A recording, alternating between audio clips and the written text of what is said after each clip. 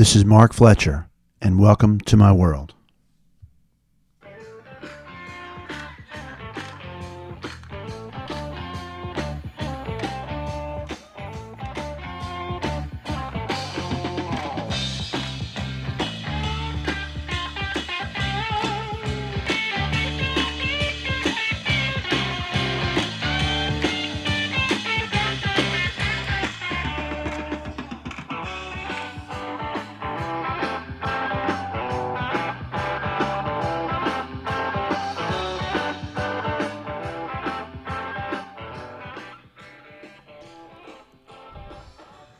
Welcome to Southern Tales, Tall and Otherwise.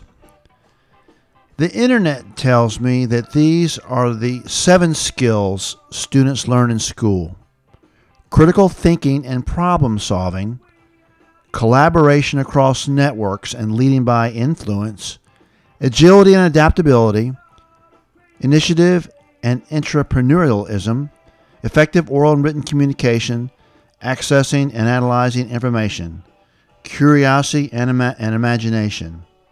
Well, in our little West Tennessee town, at Katie McKellar Elementary School and Park Avenue Junior High, we learned a few other things as well. And, like I say, it's a Southern thing. Sit back and enjoy.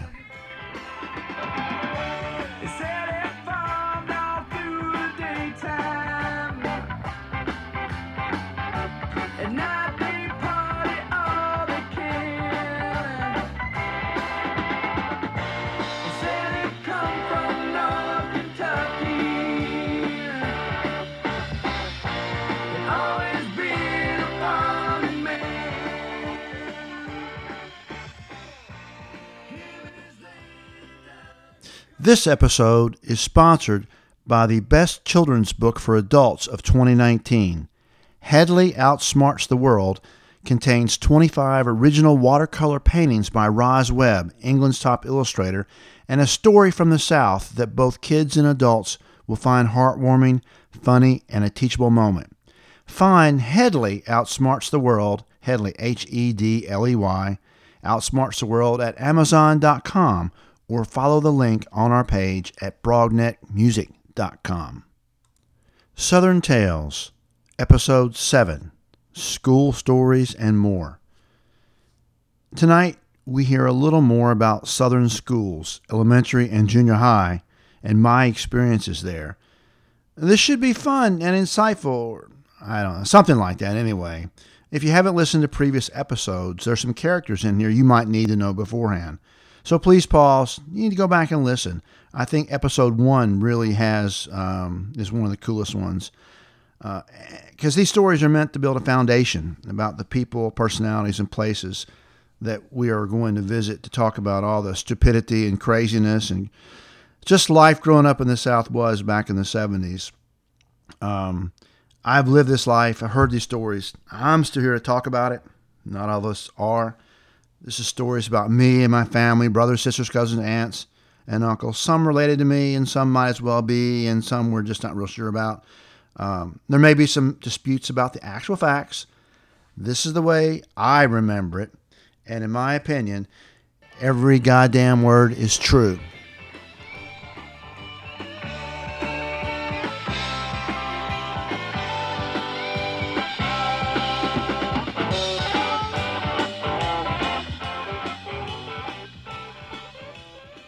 I went to Katie McKellar Elementary School.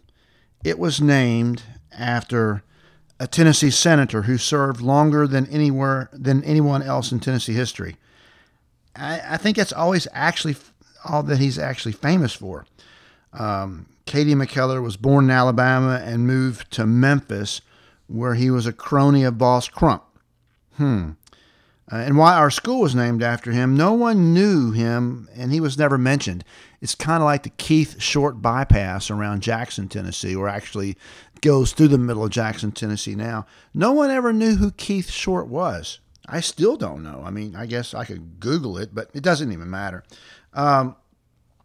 Anyway, life in school was the normal Southern way. And what does that mean exactly? As described before in previous episodes, Jesus literally was alive in Southern classrooms and often the topic of discussion from our teachers. I don't think many of us kids ever talked about Jesus after the daily lectures we would get from many of our teachers, but Jesus was there, and I was pretty sure of it. It was just normal for those moral values to be taught in school, usually by your homeroom teacher and maybe some others. I think maybe my 4th and 5th grade teachers were a little lax. I did have a 7th grade teacher who had a crush on me. No kidding. I mean, I was afraid of girls, but she was a pretty young teacher, and she even let me teach her class for a 6-week period. I mean, she used to brag to me about other kids and other classes about my photographic mind. I think her name was Miss Adams, and she weirded me out. The other kids hated me. I'm sure in today's world, her picture would be on the TV screen while she's being processed for something awful with one of her students, or maybe a couple of them. I hated going to her class every day. In a previous episode, we passingly mentioned Mrs. Manus. Okay, we more than passingly mentioned Mrs. Manus. Certainly the queen of Jesus for sure. But we did learn a little more, like shyness. Shyness got knocked out of you pretty much in the South on day one. There was no such thing as toilet stalls for the boys or urinals. We had a trough, kind of like a long bathtub, and the little boys would just stand around it and pee. I don't ever remember looking at anyone else. I was just always hoping I didn't pee on my own shoe. Lunchtime was different from our northern and western counterparts, pretty sure. There was just some things that were just going to be what they're going to be. Rolls? Not at our school. We had cornbread every day for my first 4 or 5 years anyway. And it wasn't that Boston Market sweet cornbread. Of course not. Cornbread is not sweet. The tea was always sweet. I don't remember ever seeing a packet of blue or pink stuff in our lunchroom. Wait a minute. Wait. Tea wasn't a choice in those days. It was only white milk for 2 cents. And I remember when we got to junior high, you could get chocolate milk, and it seemed like such heaven to me. Choice was never a choice until junior high. Then you could choose chocolate milk. Great. Now, Mr. Medlin, he was my 7th grade science teacher, and of course he was a man of the good book too, and I respected him a lot. I thought he was a great man. He was always joking and using levity to keep us on our toes and to keep our attention. Like, for instance, he's where I got the term X-lax, meaning relax. He used to, every day, when the kids would get excited to be talking, he'd say, X-lax, everybody, X-lax. It was kind of a way to lighten the mood. I still say this to my kids to this day. Mr. Grinder was my 8th grade science teacher. He was younger, tougher, not as funny. I think he might not have had a great sense of humor. He was a pretty serious guy. And he took science pretty serious. Maybe himself too, I think. These are during what I call the spitball years. It seemed everyone, I don't know if everyone, all the boys probably all the boys in the 8th grade had rubber bands and projectiles called spitballs, which just rolled up paper that you could launch. You'd fold up the paper, or even better, index cards. Sometimes spit made it more pliable and projectionable. I'm not sure if the popular kids were doing this or not. They never talked to me. Probably it was just us spazzes and dorks and losers who were doing this because we thought there was some science in it or something. I mean, girls didn't talk to us, and so we played our little war games, each with our own little gang. Ours was called the Henchmen. I don't really know why, but it does sound pretty cool. I mean, maybe I thought of that. Probably not. We'd find times in class or study hall where we could bombard the other gang, but back to Mr. Grinder. It was winter, and he has window air conditioning unit covered with paper. One day before class, one of our projectiles missed and smacked into the paper, made a hole in it and a really cool sound. So the rest of the 10 minutes before class began, we were all up there trying to see who could hit the air conditioner covering paper the hardest and make the biggest hole and the loudest sound. And we were having kind of a big time. Someone said Mr. Grinder was coming. We all hit our chairs, our little desk. And, it was the desk chair. Anyway, we were all sitting there, and he came in, and it wasn't too long before he noticed all the holes and all that paper he had over his exterior window unit air conditioner. And he started asking, who did this? Of course, no snitches. We were all cool. And one by one, he asked some people to go out in the hall. Now, he didn't ever ask me. He asked maybe 10 people to go out there. Some of the girls, I think Amy Robinson might have been one of them. She was pretty straight-laced.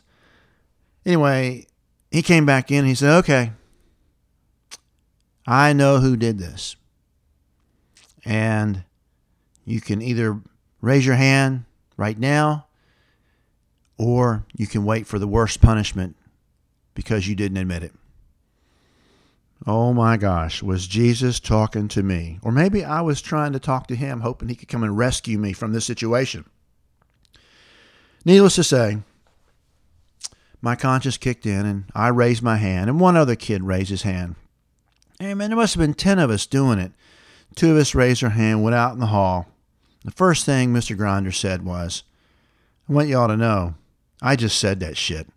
No one told me who did it, but I really appreciate you guys admitting it. That's really, really cool. Now bend over, and I'm going to hit you on the ass with this wooden paddle 3 times. They called it licks. I'm getting 3 licks out in the hall from Mr. Grinder, the most feared upon lick giver in the whole school. So I took my 3 licks and went back in the class and thought, why did Jesus tell you to be honest? There was nothing gained here. I could have not said nothing and everything would have been cool. Oh well. Wasn't long before it came time for the 8th grade research paper. Man, it was a big deal. And it was a really big deal to me because whoever had the best paper was going to get a medal to hang around their neck on awards day. I'd never had a medal before. Heck, I'd never won anything before. I think even in farm team baseball, we'd always finish 2nd or 3rd. Once again, I didn't win. Mitzi Patrick won. My paper was entitled How Municipal Governments Can Help Solve the Energy Crisis. I was so proud, and it made me mad that Mitzi won. I guess I shouldn't have been surprised. She was the female me. She was pretty much a spaz, a dork, wore glasses, and she was just generally smart. That summer, though, she was riding her bike and got hit by a car and killed. I felt horrible for being mad at her for winning. Maybe I shouldn't even mention that part of the story. It kind of brings me down. Anyway, during the research paper situation, we would go to the library once a day for like an hour, where everybody's in there at their tables, sitting there working on their research paper, reading magazines or books or encyclopedias. Y'all remember encyclopedias, don't you? We had like 10 sets at Park Avenue Junior High. And this is going on for a month. Everybody's in there at 6th period, and we're working on a paper. So basically, you and your 4 or 5 friends would be in one of these round tables. And we were all diligently working on these papers. And remember I mentioned the henchmen? Yeah, those guys. Well, among the silence in the library every now and then, you'd hear a thump. The sound of a spitwad hitting someone or something. It was kind of exciting because you'd make sure the teacher wasn't watching, and you would peer around, you'd pull your rubber band back, and you'd let it go. And before it hit, you'd be back looking like you were studying, so they wouldn't even know who it was. It was really exciting. Shoot! And then you're looking like you're writing, or something studious or innocent. I thought of myself as a pretty good shot, and I got out one of my special spitwads. I had engineered it myself. It was paper built around a paper clip, and it would go far and fast, and I'm pretty sure it was going to put a little red spot. So with my triple rubber band, I could sting somebody. So I took aim at one of the tables with one of the rival gangs across the library. I let it go. Flam! started zooming across the room. But as it zoomed, it rose up a little and a little more, and it continued to sail onward and upward until it flew right over Mike Morin's head and whacked Miss Stevens right upside the cheek. Oh my God. Oh, my heart flew off the register. But just as it hit her, talk about Jesus swooping in, a group of black kids broke out in a huge fit of laughter. I mean, every kid at the table was about to fall out of his chair. It was incredible. Miss Stevens, with a red spot on her cheek, stomped right to that table and demanded to know who did it. They all pointed to Cecil Jones. He had a guilty smile on his face, and the whole library oohed and awed as she grabbed him and marched him out of the library to the principal's office. I was stunned. It turned out what had happened was that just at that moment of Miss Stevens' sting, someone had dared Cecil to eat a fly. No kidding, this is a true story. Cecil chomped at the air and ate the fly. This is why they were all laughing. When she took him out of the library, Cecil had no idea what he had confessed to. But imagine at the office when he told the principal that he hadn't shot no spitball, but instead he'd ate a fly. How far do you think that story went? I mean, that was it. There was no more investigation. I guess they just didn't believe him, and he probably had to face Mr. Grinder. So no one knew anything. No one said anything. I wasn't in trouble. Cecil took to paddling, and I think I retired from the henchman. My heart didn't quit beating until I got off the bus that afternoon, where my dog wasn't there to greet me, by the way. Oh, and by the way, Cecil, if you're listening, I am so sorry. I hope you don't know where I live.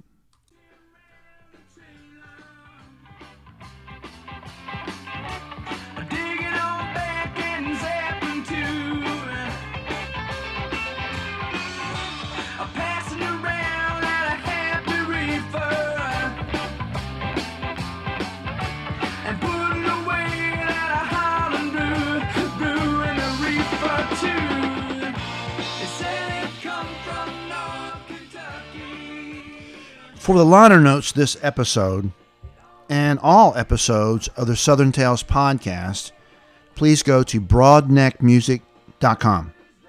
Here you can find out some more about this episode, some of the mistakes that I made, some corrections, maybe some more depth. Of course, you can also find out about our sponsor, Headley Outsmarts the World, great children's book for adults, and our kick-ass theme music from T.R. Crooks, a little band from Paris, Tennessee. Contact email address, stalespodcast@gmail.com. Send me questions, opinions. You can also relate your stories. Maybe we'll have an episode or episodes with your stories too. And if I get enough questions at the end of season 1, we'll have a question and answer episode. Once again, thanks for listening. Please tell one friend about the fun we're having on this podcast. A new one will be uploaded every Monday to the end of season 1. Thanks for listening.